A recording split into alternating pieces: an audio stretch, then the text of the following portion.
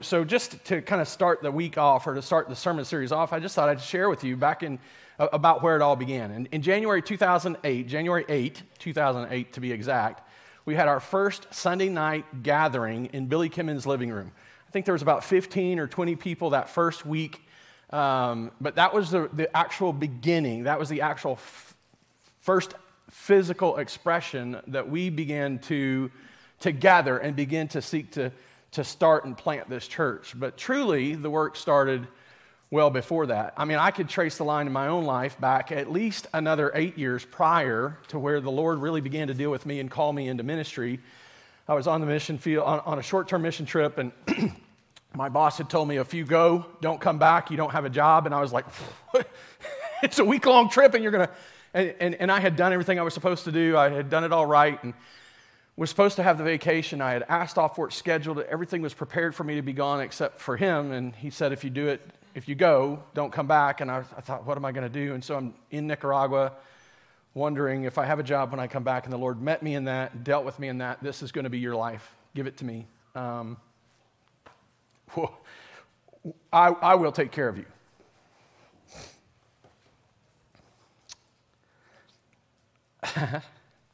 I wish it had been as simple as just believing that and taking the next step. But I wrestled, I struggled, ups and downs, rights and lefts, U-turns, all kinds of things, different things happening. But about the fall, or actually the late summer of 2007, I had begun to talk to people about what we had really come to believe the Lord had called us to do, plant the church. And that didn't even start with those conversations, because it really started about 2006, where I began to really feel impressed by the Lord to start a church. And I don't have a framework for that. It wasn't like that was a cool thing to do at that point. There wasn't a bunch of books being written about it. There wasn't a bunch of people out there doing it. It was really but before that real, it was sexy and cool to plant the church kind of culture developed in the church. All of that had yet to form. I don't know where it was coming from. I don't know what it was about, but I had people coming up to me, hey, if you ever start a church, and I'm not talking to people about starting a church at this point. If you ever start a church, I'd like to come. And I'm thinking, where is this coming from, Lord? But I had begun to deal with this, and so Amy and I, we started talking to church leadership. We went in front of the church that we were attending at the time, sometime in 2006. I think it was towards the spring of 2006, we stand in front of the church and we say, we are going to answer God's call, whatever He leads us to. I don't know exactly what it is, but it took about a year in that time that the Lord really began to deal with me, began to deal with her, really called us as a family, not just Amy and I, but Cameron and Tristan as well. We were a package deal.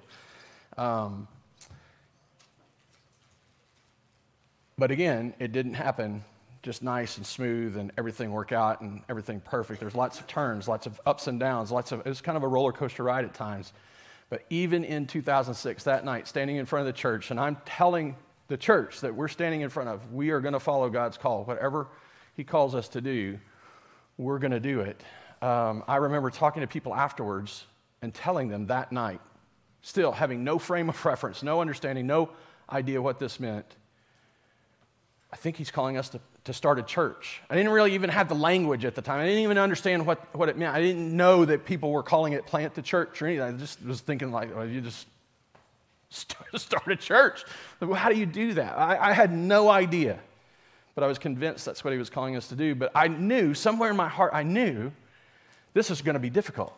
This isn't going to be easy. We're about to leave. We were at Second Baptist at the time, a large church, lots of well-organized, lots of offerings and opportunities for your families to be ministered to and in ministry and all of this stuff happening. And we're about to walk away from that and start this missionary effort. We don't even know who's going with us or if anyone's going with us. We just think we're supposed to do this.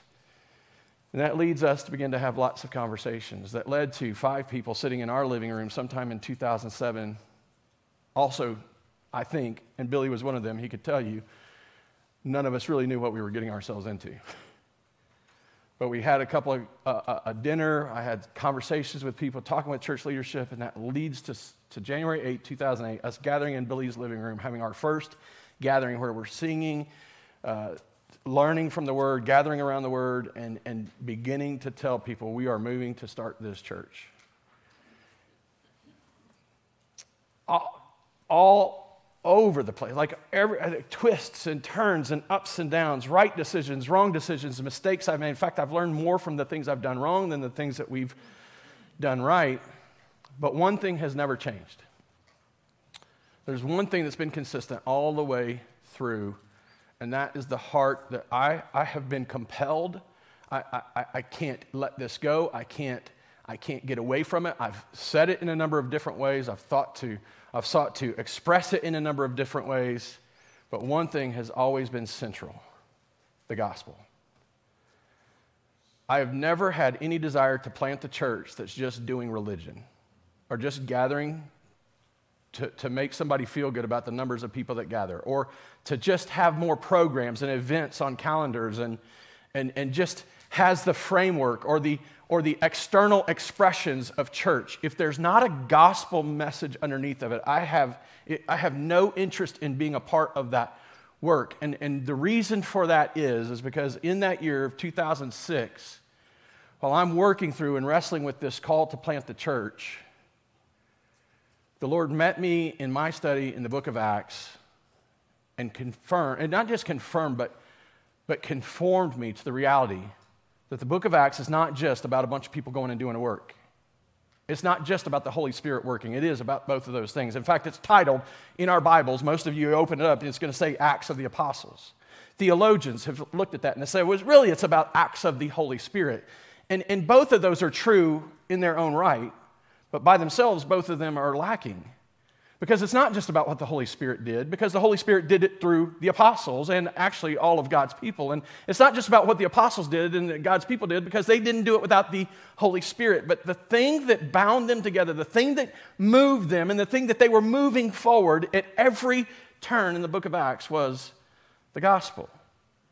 And you'll see it unfold in front of you. So as I'm wrestling with this stuff, I'm reading in the book of Acts. That was my devotional reading in the time. I was basically reading it and rereading it. In years previous, I had read through the Bible every year. I did that for, 10, 11, 12 years or something like that. I'd done it a number of times, and I'd grown to realize I'm missing things. I want to know more. And the first book I did it with was 1 Peter, and I read 1 Peter for about 6 months straight, over and over, all the way. I would just sit down and read it all the way through, and next day I'd sit down and read it all the way through. The next day I'd sit down and read it all the way through. It was crazy. For 6 months I did that, and every time I went to it, I was seeing new connections and seeing new truths. And it's not new in the sense of they didn't exist before, but I'm seeing them afresh. I'm seeing them new. And then I thought, I'm going to do this again. Instead of going back to reading the Bible through in a year, I'm going to do it again. And for whatever reason, I chose Acts. Now, once I got into it, I realized Acts is a long book. It's not as easy to do that, right? It's not, you can't just sit down and read it through. And so I broke it up into its major breaks. So 1 through 7 is where the gospel goes to Jerusalem. 7 through, I forget what the chapter breakdowns are, but then the gospel goes into Judea, the gospel goes into Samaria, and the gospel goes into the uttermost. And you can follow those breaks and that pattern through the book of Acts, and that's what I sought to do. And for about, 6 or 8 months, I can't remember, it was quite a span of time, I could not get past Acts 1 through 7. So all of this is happening coincidentally, right? So I'm reading the book of Acts. I'm wrestling with this call to plant the church, and I'm praying. I'm pleading with the Lord. Lord, if this is really what you would have me to do, don't just call me to it, call Amy to it. So I'm wrestling with all this stuff, and I'm praying this stuff, and then I'm out preaching in churches all around the area. I was getting calls, not weekly, but several times a year. I would get called, and I would go to a little church somewhere around the area. There was a time where I was at First Baptist Church of Nixa for several weeks in a row as they were looking for an interim pastor, and I was leading their Sunday morning, Sunday night, Wednesday night services. I was doing these things.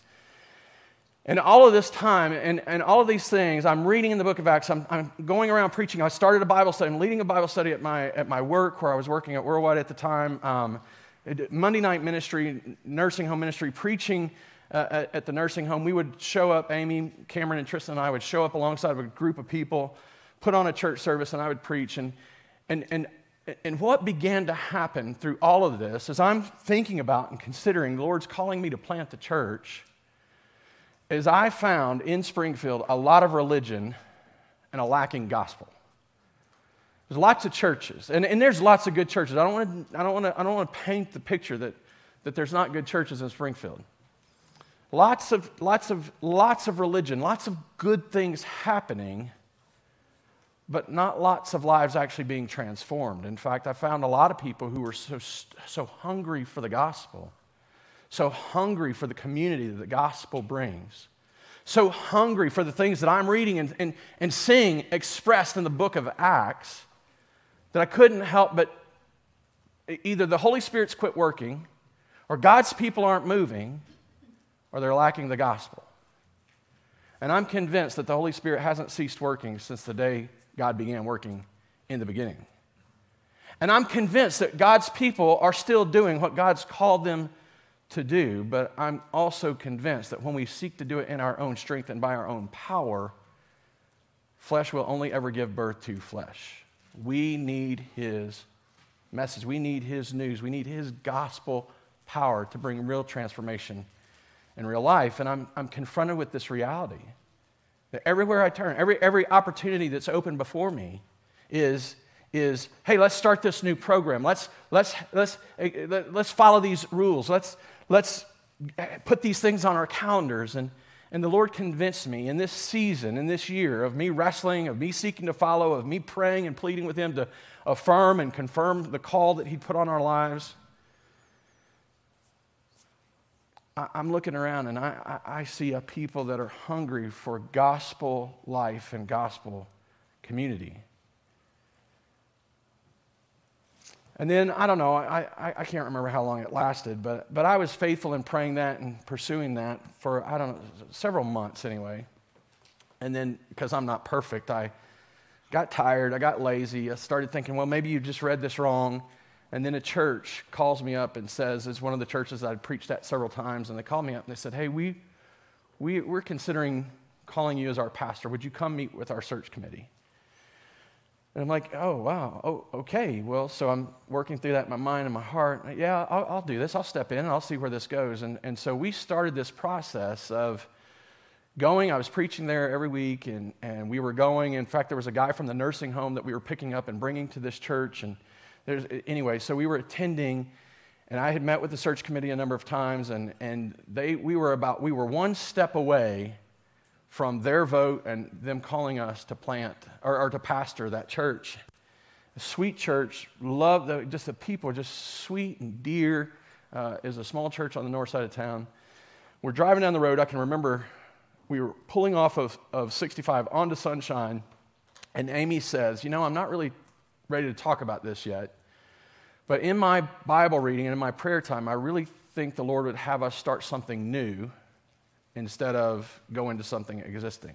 Now, you need to know, the only time I had potentially mentioned that where she could hear it was that night when we stood in front of the church and said, we are going to follow God's call anywhere. And I didn't say it to the whole crowd. I said it in a few private conversations. I think He's calling us to plant the church. I had not talked to Amy about that. I didn't want to influence her in that way. I wanted the Lord to call us both to it. And so I'm like, oh my gosh, we got to talk because I've been waiting to hear this. And so that all of a sudden, excitement and joy and all this exhilaration just floods up within me. And we go home, we pray, we talk. I call the lady to let her know we can't come to your church. And one of the hardest conversations, to quit a job, that's one thing. That this church, they were dear people. And I'll never forget us that night sitting and having that conversation and making that phone call, but not doubting in the least that we were going the direction that God had called us to. And that we were going to lead a group of people, we were going to be part of leading a group of people to be about the gospel. Because that's what God has always intended His church to be about, to live from, and to live for. Because of the gospel. And it all starts, all the details, all the actions, all the working was to get us to this place where we wouldn't lean into our own understanding or lean into our own strength and our own efforts, our own wisdom, but to live as a people who are motivated by the gospel. And so that's why, if you have been at this church long, you have heard us talk a lot about the gospel. It's on all of our paperwork, from the time that a person begins to attend to the time that they join in covenant alongside us, you're always hearing about the gospel. Because what God has done, He has done in this world through the gospel. The solution hasn't been, never will be, more religion, more rules to control our lives by, more methods, better methods. Finally we figured it out. We're going to do the method right. We just need 40 more days of purpose, right? We just need the right set of, the right type of music, the right dress, the right programs that draw large crowds. We need more lights, more smoke, more bull rides, more... Sorry. Yeah. Here's what I appreciate. So as Billy prayed this morning, and he led us through this is how intrinsic it is to who we are as a church. It's not that, honestly, if we could figure out a way to do lights and smoke and bull rides to the glory of God, I'm all for that. If the substance is the glory of God and not just the gathering of a crowd. You get it? There's a difference. There's a different way that people do these things when they're motivated by the gospel than simply just stroking egos and building what's appearing to be successful ministries. And just because it's big and flashy doesn't mean there's not gospel success. So we need to be careful. It isn't just more events on our calendar. That is never going to be the solution. If the church is devoid of the gospel, it is nothing more than a social club or civic organization. The church is a gospel community that's being shaped by the gospel truth. It's because we've been given gospel life. And all of this is rooted in the book of Acts. It's seen in the book of Acts. It's spelled out over the rest of the New Testament passages. As you look backward into the scripture, you can see it. But this year, as we start this year, and as we think about being a church for 15 years, we're going to go back to this. So every week, we're going to be in Acts chapter 2, verse 42 through 47, and the surrounding passages for the next 3 weeks. You can just plan, put your Bible marker there, put a piece of paper there. It's just easy to open up to. Go home and read it. Read the first 7 chapters of the book of Acts and see how the gospel has moved. Pay particular attention to those surrounding passages right around 42 through 47. And that's where we're going to be every week, because the gospel is God's people moving with gospel news, gospel power by the Holy Spirit. We're going to see that every week. So today we're going to read from Acts 2, verses 42 through 47. Acts 2, verse 36 through 47, just to get some context and see how the proclamation of the gospel led to the movement and expression of the church growing and becoming more visible in the world. So let's read, let's pray, and then we'll dig in. Let all the house of Israel therefore know for certain that God has made him both Lord and Christ, this Jesus whom you crucified. Now when they had heard this, they were cut to the heart and said to Peter and the rest of the apostles, "Brothers, what shall we do?" And Peter said to them, "Repent and be baptized, every one of you, in the name of Jesus Christ, for the forgiveness of your sins, and you will receive the gift of the Holy Spirit. For the promise is for you and for your children and all who are far off, everyone whom the Lord our God calls to himself." And with many other words he bore witness and continued to exhort them, saying, "Save yourselves from this crooked generation." So those who received his word were baptized, and there were added that day about 3,000 souls. And they devoted themselves to the apostles' teaching and fellowship, to the breaking of bread and prayers, and awe came upon every soul, and many wonders and signs were being done through the apostles. And all who believed were together and had all things in common, and they were selling their possessions and belongings and distributing the proceeds to all as any had need. And day by day, attending the temple together and breaking bread in their homes, they received their food with glad and generous hearts, praising God and having favor with all the people. And the Lord added to their number day by day those who were being saved. Let's pray. Father, move on us afresh. Inspire us as we sit here and think about a new year, an anniversary from the last 15 years, and all the things that are ahead of us in our individual families and our individual lives. I just pray, Father, that you would move on us by your Spirit, that these wouldn't be verses that have just been read over and over and spoken to over and over, but that as we look again at what you're doing by the power of your Spirit through the message of the gospel in us, you would move us towards one another, towards you, towards the world that so desperately needs this message. I pray, God, that this would be, a turning point in our lives. That we once again would be oriented around the gospel to live for the gospel. I pray in Jesus' name these things. Amen.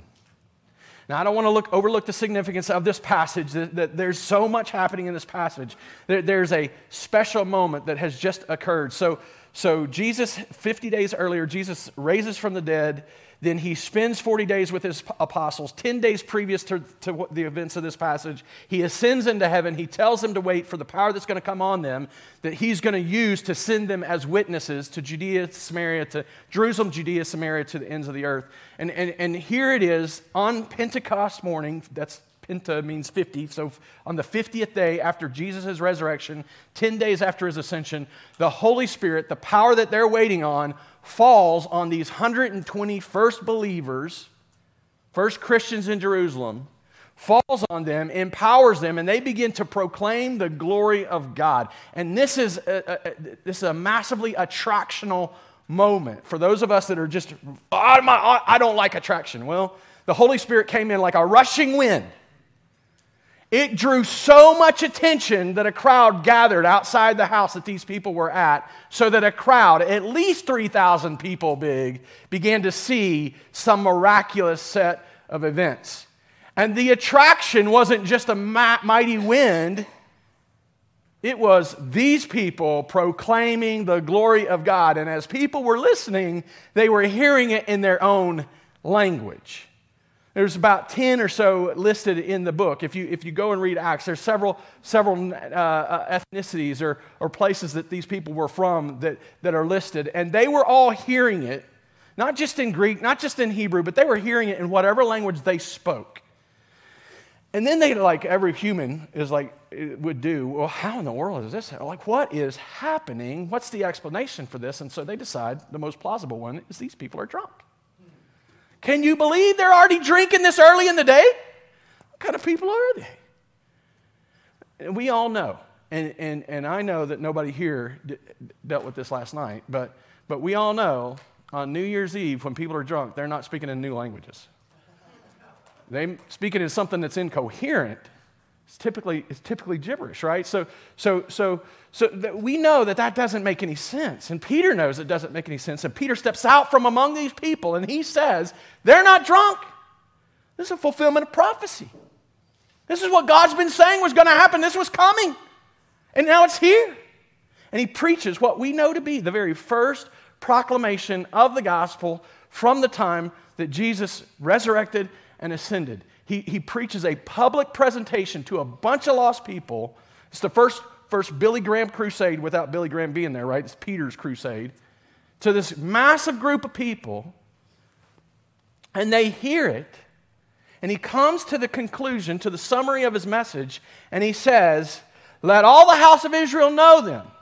Not just you that are listening to me, but everybody else that say they belong to Israel. Let every one of you know.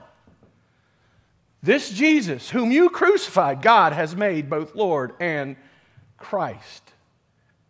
And they are, the scripture says, they are cut to the heart, because through the proclamation of the gospel, through the preaching of the message, the summation that Jesus was the Messiah, Jesus is Lord, these people are brought to a place where they see for the first time in their lives the truth. We killed our Messiah. Now, we all know we got sin in our hearts to deal with, right? But imagine coming to the reality, to the realization that you killed the one that was supposed to deliver you. How hopeless would it feel in that moment if the one that was supposed to give you hope was suddenly no longer able to provide it? They are cut to the heart. What do we do? Peter tells them, repent, be baptized, receive forgiveness for your sins. And then he begins to teach them. And I assume his teaching went something like Jesus' teaching for those two disciples that he met on the road to Emmaus, where where he begins to teach, and he walks all the way through the Old Testament with these two people on the road to Emmaus. He points to the Old Testament and shows how every ounce of it was pointing towards and preparing the world for his coming. So I imagine that's what that first church service looked like, is Peter teaching maybe for an hour, 2 hours, 3 hours, to show how the Old Testament was fulfilled in Jesus Christ, and that he is Lord and Christ, and he is risen and reigning. And as a result of that, 3,000 people believe. 3,000 people join their number. 3,000 people. On the significance of this day, here's the thing, though. Here's the thing. Their lives, as a result of this moment, their lives would never be the same. It wasn't like they were going to accept this teaching and then go on about life, and when they died, it mattered. Their life from this moment forward would never be the same. And we see that play out in verses 42 through 47 as the rhythms of their life, as the devotions of their life, as the people that they surround themselves with. All of these things changed because of the gospel, which brings me to the point that I would long for you to know, long for you to be just put inside your heart and let it rest there and do its work there. For the Christian, the gospel literally changes everything. We are who we are because of the gospel. We see that happen in this passage. For the Christian, the gospel literally changes everything. We are who we are because of the gospel. 3,000 people's lives would be radically changed that morning. But it didn't start that morning. It didn't, the church was birthed in this moment. I think we're short-sighted when we see it that way. Even if we're taking a dispensational view of the Scripture and we're looking for church age and all of this thing, this is not where it started. There was 120 people gathering regularly already for 10 days from the time that Jesus ascended to the time that this occurs. There's already 120 believers electing leaders and seeking and joining in prayer and gathering together, living life devoted to these things. The gospel had already radically transformed the lives of these 120 people, and it didn't start even then. We could follow the lives of at least 12, at least 11 of them. Judas, we can't really count him. His life changed, but for the worse, right? It wasn't good. But for the other 11, we could trace much of their life back to the time where they first meet Jesus. Jesus walks up to them like Matthew, the tax collector, "Get up and follow me." And Matthew leaves his tax booth and follows Jesus. Peter, James, John, and Andrew fishing. Is that the right ones? Peter and Andrew, James and John. Yeah. So out fishing, and Jesus meets them. "Leave your boats, come and follow me. I'm going to make you fishers of men." And they begin to follow him. But the moment of the crucifixion, what happens? They think all is lost. They think everything's over. They go into hiding. Some of them start fishing again. And then Jesus raises from the grave, and they meet the resurrected Lord, and they will never be the same again. The gospel for the Christian literally changes everything. We are who we are because of the gospel. And it doesn't stop at this moment. We follow the book of Acts. I told you this is so compelling when you read the book of Acts, looking at the Holy Spirit working, looking at the people being used of the Holy Spirit, being empowered motivated, empowered by the gospel, proclaiming the gospel and seeing it continue to move forward, such that it goes from Jerusalem to Judea, to Samaria, to the ends of the earth. Just as Jesus said they were going to be witnesses, they went and did it. And every time and at every turn, even when it seems like they're being defeated and overrun, when they run out of Jerusalem, what do? They proclaim the gospel everywhere they go. And what happens? The gospel spreads. We don't even know how it gets to Rome, but I'm certain it has its roots in that moment when Paul is standing and affirming Stephen's death, and the gospel leaves Jerusalem and people start spreading out all over the area. And everywhere they go, they're proclaiming the gospel of the kingdom. It's Acts 7 and Acts 8. I think it's Acts 8, actually. As it starts to spread out, you can trace how the gospel gets to Rome from that moment. You might not be able to explicitly point it there, but it leaves Jerusalem and begins to spread. And there's a reality. Over and over and over. The whole of the New Testament. There's not a New Testament letter that's written that isn't rooted in some way in the gospel, calling people to a life that is radically distinct in this world because of the gospel. There's not a letter of the New Testament that's about obeying a law. It's all about living as a result of the gospel. There's not a letter of the New Testament that's about us fulfilling something or earning our place or doing a work that proves us and presents us as if we've gained it on our own. Everyone is rooted in the reality that it's been done for us. Even in the moments that we are called to work and to do something, it's not because we're earning our place or following a law. It's because we are working from faith that the gospel is true.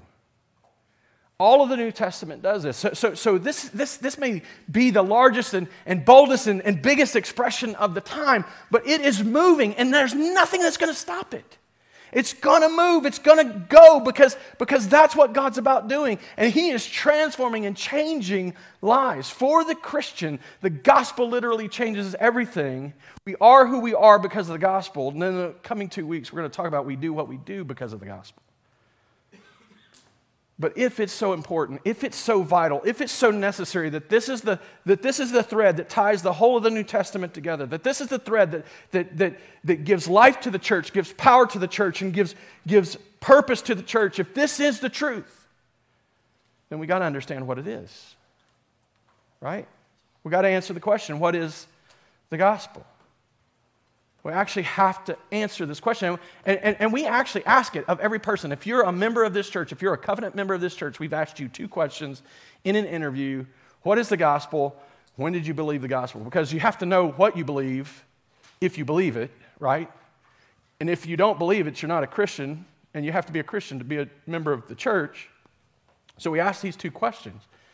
And it's interesting because as people come to it, they come with so many different answers, so many different ways to describe it or define it. Some people give us the story of the gospel. This is what the gospel is, and they give us a story. Some people define it in doctrinal terms like justification by faith and things like that. But everyone that has received membership has defined for us or described for us what is the gospel.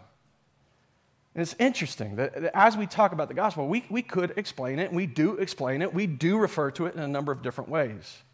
We could do it in terms of Bible verses. Romans 1:16, for I'm not ashamed of the gospel, for it is, this is a defining ideal, this is an explanation of what it is, for it is the power of God for salvation to everyone who believes, to the Jew first and also to the Greek. The gospel is the power of life.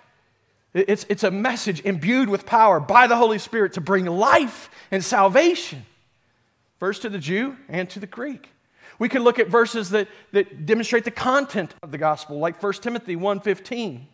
The saying is trustworthy and deserving of full acceptance, right? Full faith, full leaning into it, that Christ Jesus came into the world to save sinners. And Paul says, of whom I am the foremost.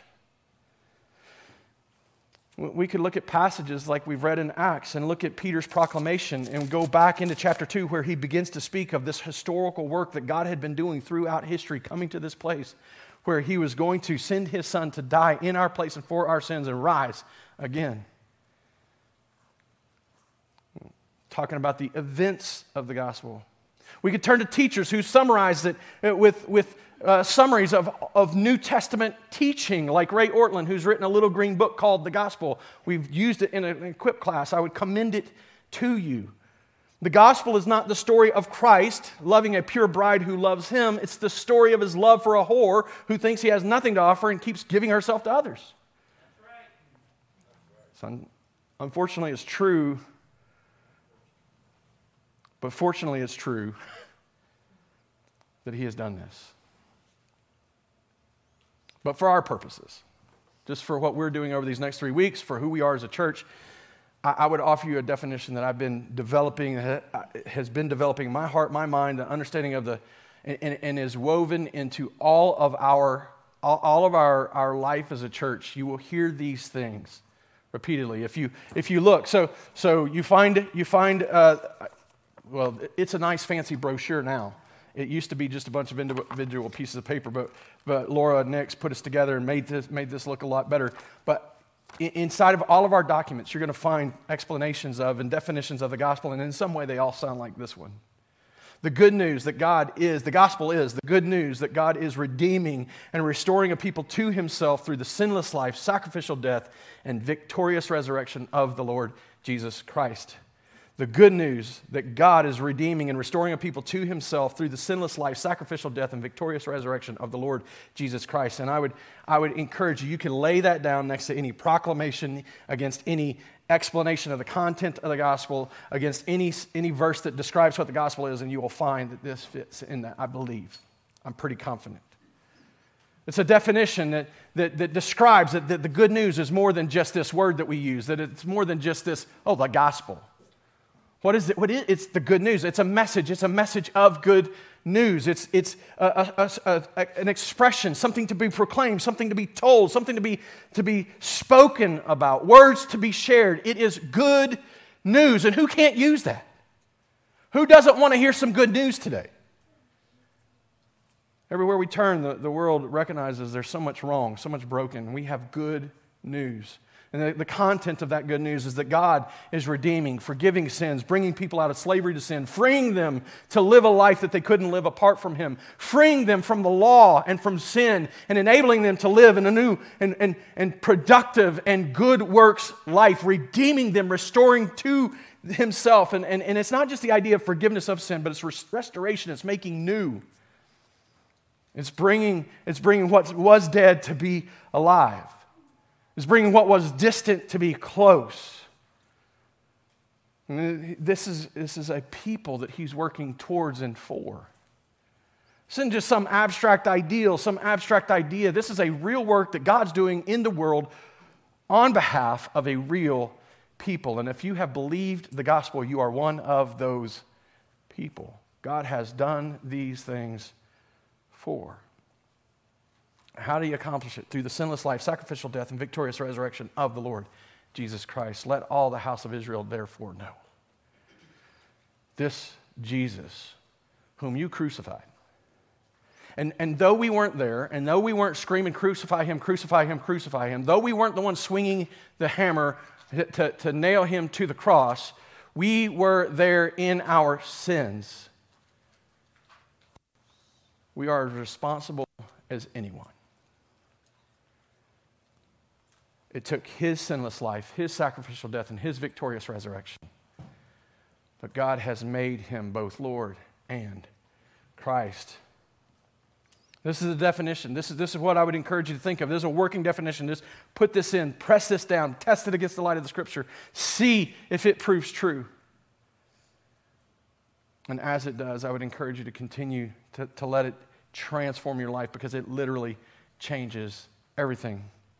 We are who we are because of the gospel. Let's just walk through that a little bit. What does it mean? Because of the gospel, we are. It means we exist.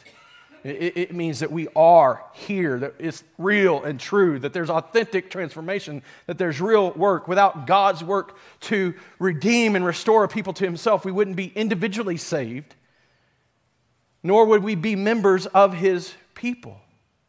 You look at this passage in Acts chapter 2 and you see Peter's proclamation of the gospel, and then he turns, he doesn't turn, the people turn. They're suddenly struck with the reality of what they've done, and they repent of their sin, and they trust in Jesus Christ, and they're baptized, and they join in. They are only now part of the body because they have trusted in the reality that Jesus Christ is Lord, that he has the sacrificial death that actually provides forgiveness for sins. This movement, this people, this only gathering around the reality that Jesus Christ has done what he's done.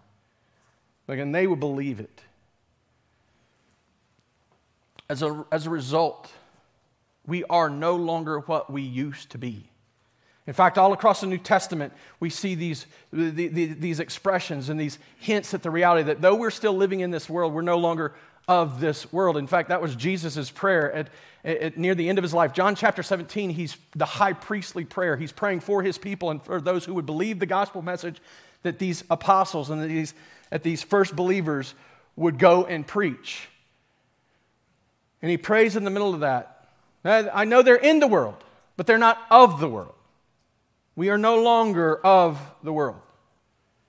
Paul talks extensively about this across the New Testament letters. He demonstrates that we're no longer sinners, but we're saints. When he writes to the church in Ephesus, he starts the letter, the saints who are faithful, those who are holy, those who are set apart and distinct and given to God. This is who this letter's for. Because of the gospel, Christians are new creations, he teaches us in 2 Corinthians 5:17. Because of the gospel, we are free from sin and free from the law, Romans 6 and Galatians 3. Look back to this passage that we read this morning, and the 120 are gathered with the 3,000, and their lives would be absolutely different and distinct because they were no longer what they were. They were no longer just Jewish. They were now Jewish people who had come to believe that Jesus Christ was the Messiah. They were no longer what they used to be. Without the gospel, the church is nothing more than another social organization, another civic group, another club to pay dues to. But because of the gospel, we exist as God's people, forgiven of our sin, no longer called by our sin, but named saints in Christ Jesus. We are removed from the kingdom of darkness and brought into the kingdom of light. And we do that. That's true of us in this world right now, in this moment. When you woke up this morning as a believer in Jesus Christ, you could celebrate the new year, right? Just because that's what everybody's doing. Happy New Year. How happy is it without the gospel? What a lie we tell each other when we run around. Happy New Year! I can't tell you the number of people who I've seen posting on Facebook that I don't know exactly where they stand with the Lord, because most of these people are distant. You know, we're not really friends. We like to pretend we are. Posting on Facebook, oh, I'm so ready to be done with the pain and trouble of 2022 and grab hold of all the good that's in 2023. I'm betting, apart from the gospel, there's no good thing that happens in 2023 that brings life, brings transformation, brings change. It's not going to happen. There is no happy new year without the gospel. There is no living church without the gospel. We are who we are. We are because of the gospel. Because of the gospel, we are. Because of the gospel, we belong to a new people. It really becomes obvious in this passage that there's this new people being formed. Right? The new people had already begun to be formed, and the people were already, there was already an expression of them, but it becomes really clear when 120 go from 120 to 3,000 and 120. There's a massive change, a massive shift, and it draws a lot of attention. But it really becomes obvious that there's this new people now existing. It's almost like this. There's a city within the city, a people among the people that become distinct. And you see that as it plays itself out in verses 42 through 47. Those who were baptized, what did they do? They devoted themselves to the apostles' teaching, to the fellowship, to the breaking bread, prayers. They're in one another's homes. They're experiencing the awe of God. They're living life together. They're seeing needs, and they're meeting one another's needs. The gospel doesn't just unite us to God, although that is absolutely important. It brings us into this new life, but it also unites us alongside God's people. Because of the gospel, we belong to a new people. And the binding and the union that's developed as a result of the gospel is so much deeper than the blood that DNA carries, or the union that DNA carries. Jesus didn't say, hey, I'm going to save you and all of your family. In fact, he tells us purposefully in the book of Acts, I didn't come to bring peace, I came to bring a sword. Wait a minute, I thought Jesus was the Prince of Peace. He is, for those who know the Lord. But he makes a people holy. He unites a holy people to himself, in himself, for himself.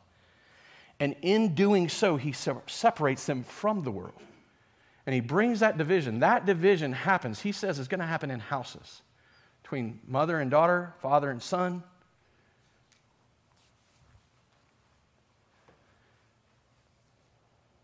The family that you find in the church will be your family forever. Now, praise God if you get to share that reality with your brothers and sisters, your mothers and fathers. But if you don't,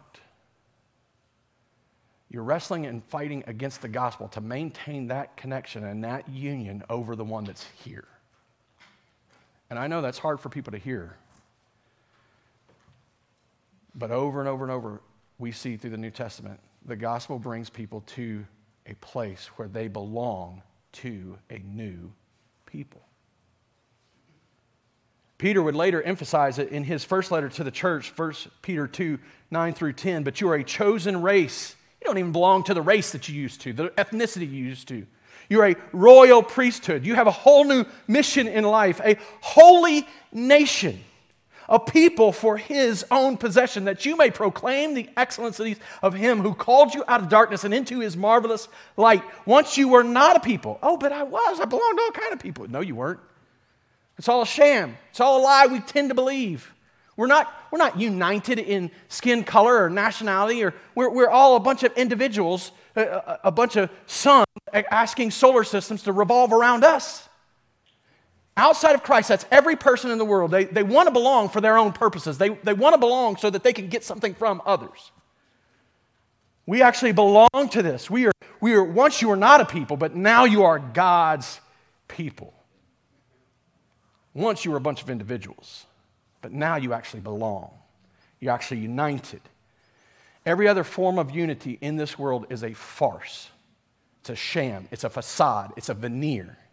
You peel back that layer or find something that people can disagree about, but beside that thing that they're uniting around, and suddenly you see the divisions begin to grow. But in Christ, we are God's people. Once you had not received mercy, but now you have received mercy. And here's the thing, you cannot talk about the gospel very long before you begin to talk about or consider the gospel community that's birthed out of it. So from the very beginning, that's what we've sought to do. Sometimes we've overemphasized the community. Sometimes we've overemphasized unity. Sometimes we've overemphasized the purposes for the gatherings and things like that, and overemphasized the talk of it. But don't mistake this. Don't miss this point. That there, no gathering, no getting together, no communion, no union, no sharing life together is worth anything if the gospel is not part of it.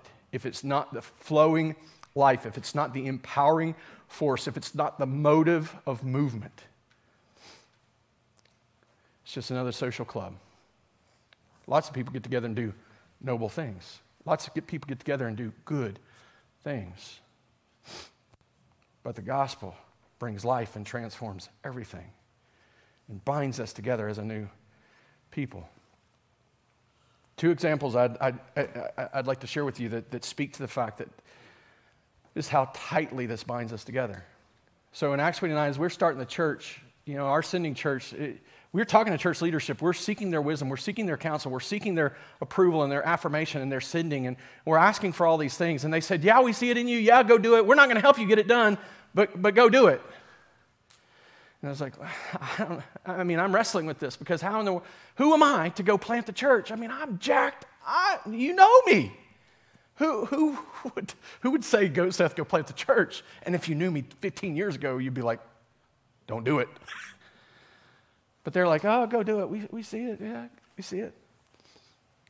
And so we're seeking, we're looking for people to look into our lives and affirm this call and help us understand. And we enter into the assessment process of Acts 29, and we think we're not going to be part of Acts 29. We're just going to go be assessed and let them speak into our lives and let us say some true things to us, looking for what God would do. And we show up to that boot camp. We've worked through a mountain of paperwork and then sat in an interview with people talking about things that you don't normally talk about with strangers, people you've just met, opening up our lives, looking for and answering, looking for God to speak and to lead. And what we found in going and walking through this process was brothers and sisters in Christ who were as convicted and convinced that the only solution for our time, for any time, is the gospel. It is a movement of gospel, not just in us, but through us. And then just recently, I was invited out to Colorado.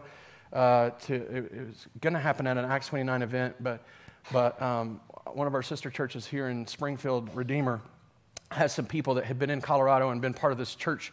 It's called the Calvary Family of Churches, and they had gone and explored and listened and learned and met this people who when I began to hear about them, all I could think about was us.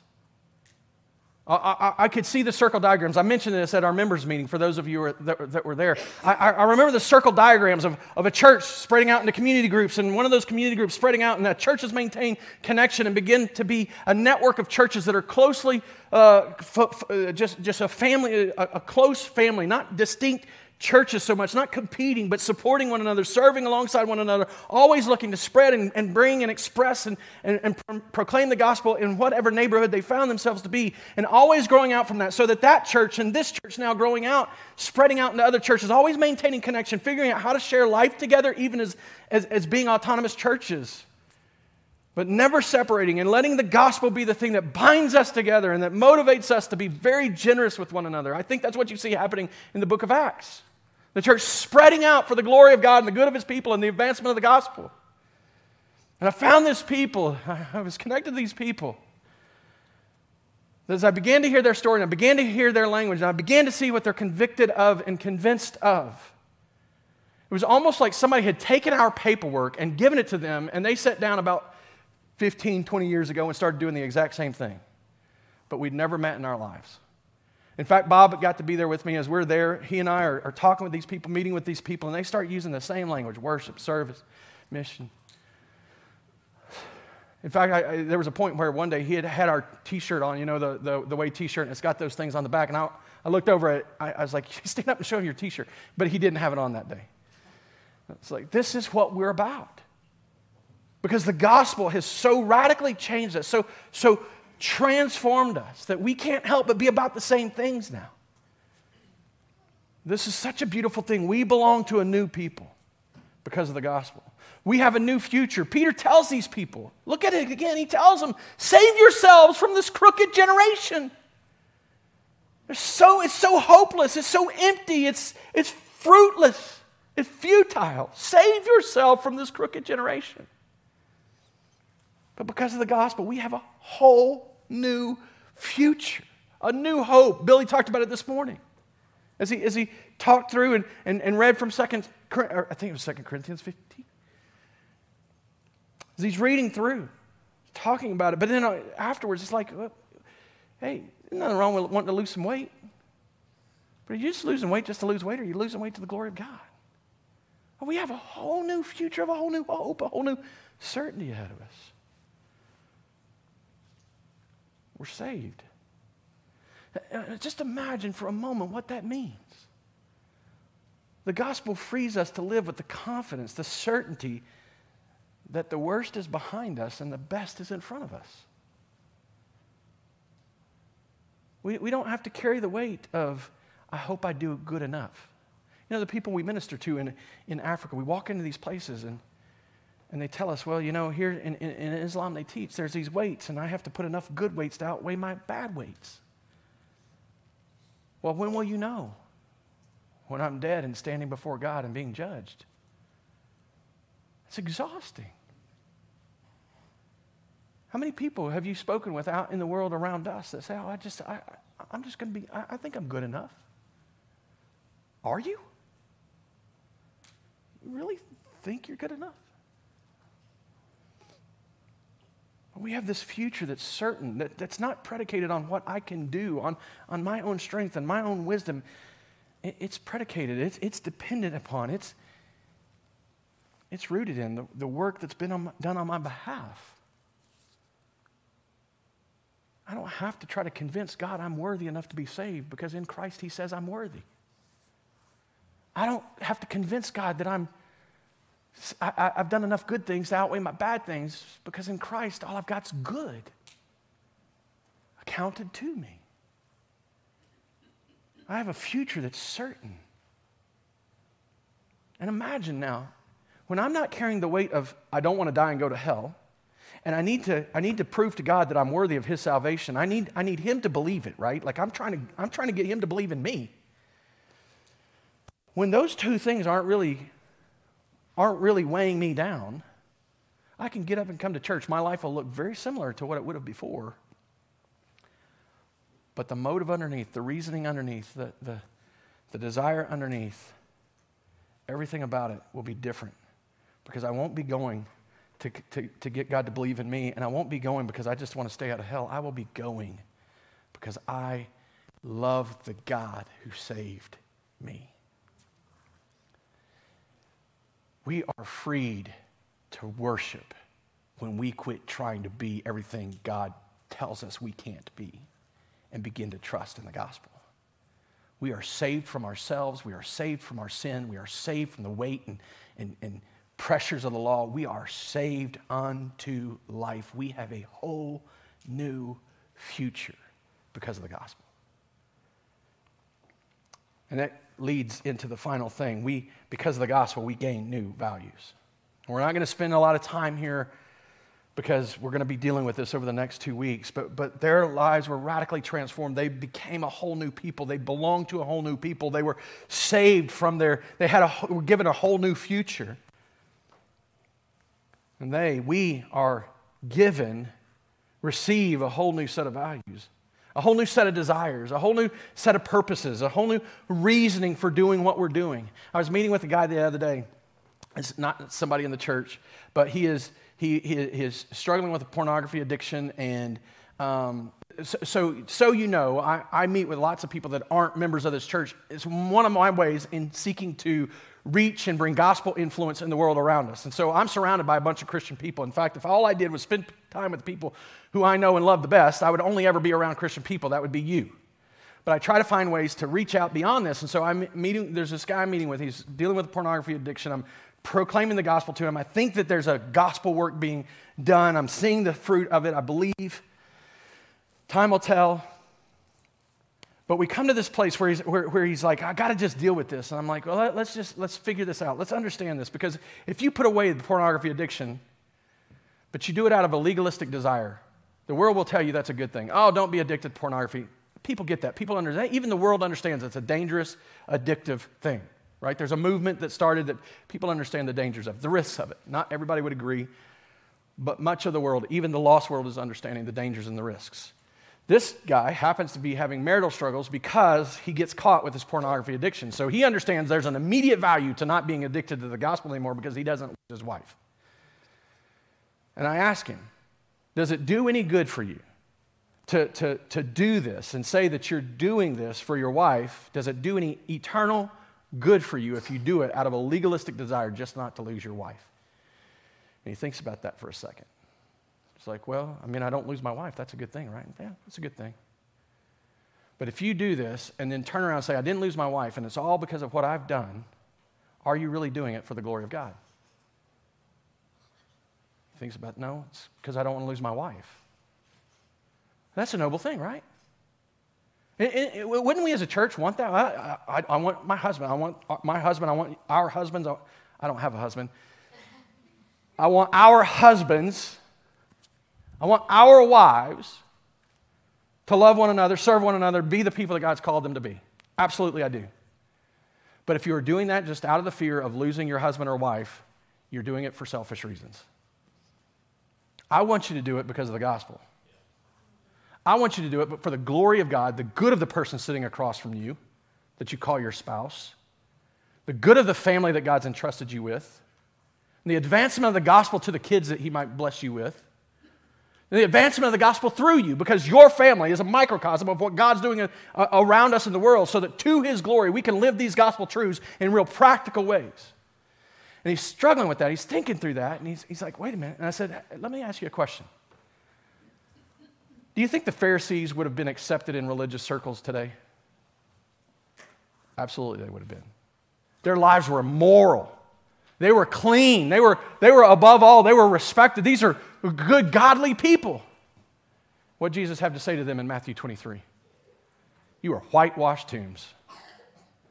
I have no interest in leading a church that's just full of religious people. I have a great desire to lead a church that's motivated by the gospel to live religiously, to express their religion because of the gospel. And that's exactly what we begin to see happen. These people, so cut to the heart, they love Jesus, they express it, and how do they express it? New devotions, new reasons for doing what they're doing. They're devoting themselves now to the apostles' teaching, to the breaking bread, to fellowship and to prayer. And the apostles' teaching, they're showing up at the temple every day to hear these apostles take the truths of the Old Testament and expound on them and show them how Jesus Christ has fulfilled them. They're in one another's homes regularly because now they know they belong to one another. We're brothers and sisters. We're in the same life. And praying, pleading with God, now as Father in a way that they had never prayed and pled before. Breaking bread with an understanding that every time that we eat of bread together as a community, we have the opportunity to remember that this community exists because of the sinless life, the sacrificial death, and the victorious resurrection of our Lord Jesus Christ. And it became so real and so true that they began to value one another over the things that they own. Out of awe of God, out of desire to see Him glorified, they no longer hold what they own as more valuable than the people that they're with. It's so shocking, so stark, so distinct, and so different. Everyone in the world relates and interacts on basically on a contract. I'll interact with you and I'll relate with you so long as you have something to offer me. That's all of the world. But as soon as that person has nothing left to offer, as soon as that person becomes difficult to deal with, and the language these days is toxic, as soon as that person becomes toxic for you, you're supposed to cut them off. Just to be quite honest, I don't know anybody that's not toxic for somebody else until the gospel has radically changed their hearts and made them be of value and benefit and blessing to the other person. How different is it when people start to show up because of what they have to offer instead of what they can get? That's exactly what we see happening in this passage.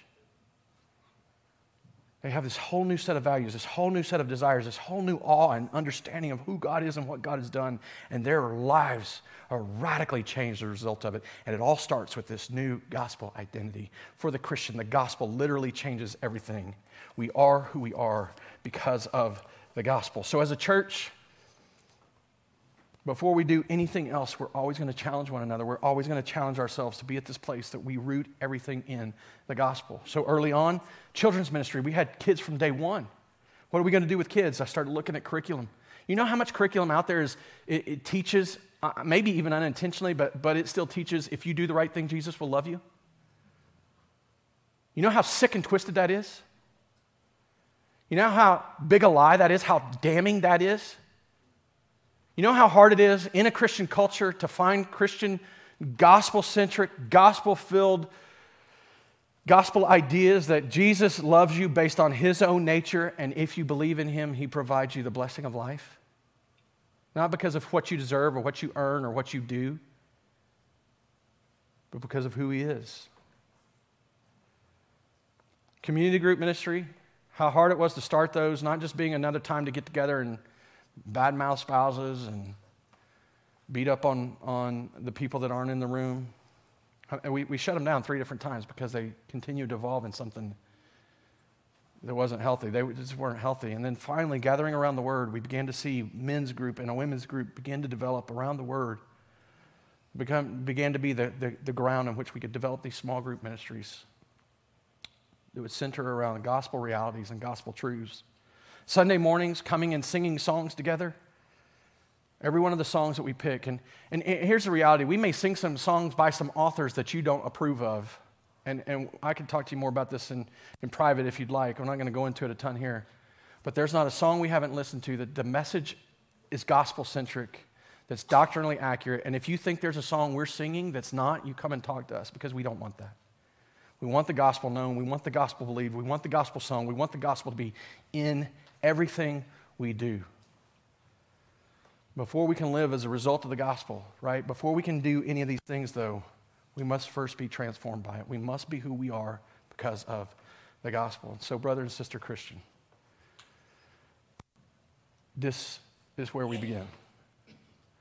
Are you believing? Are you trusting in? Are you placing your faith in the gospel that God, the good news, that God, His work is to redeem and restore a people to Himself through the sinless life, sacrificial death, and victorious resurrection of Jesus Christ our Lord? If you're just doing religion, repent. If you're just putting on a show and practicing and just hoping you get something out of this church, you don't have a lot to offer, accept the gospel. Repent. If you're doing things not motivated to one another or towards one another, but selfishly, repent and believe the gospel. And in the next 2 weeks, we're going to talk about what it looks like to live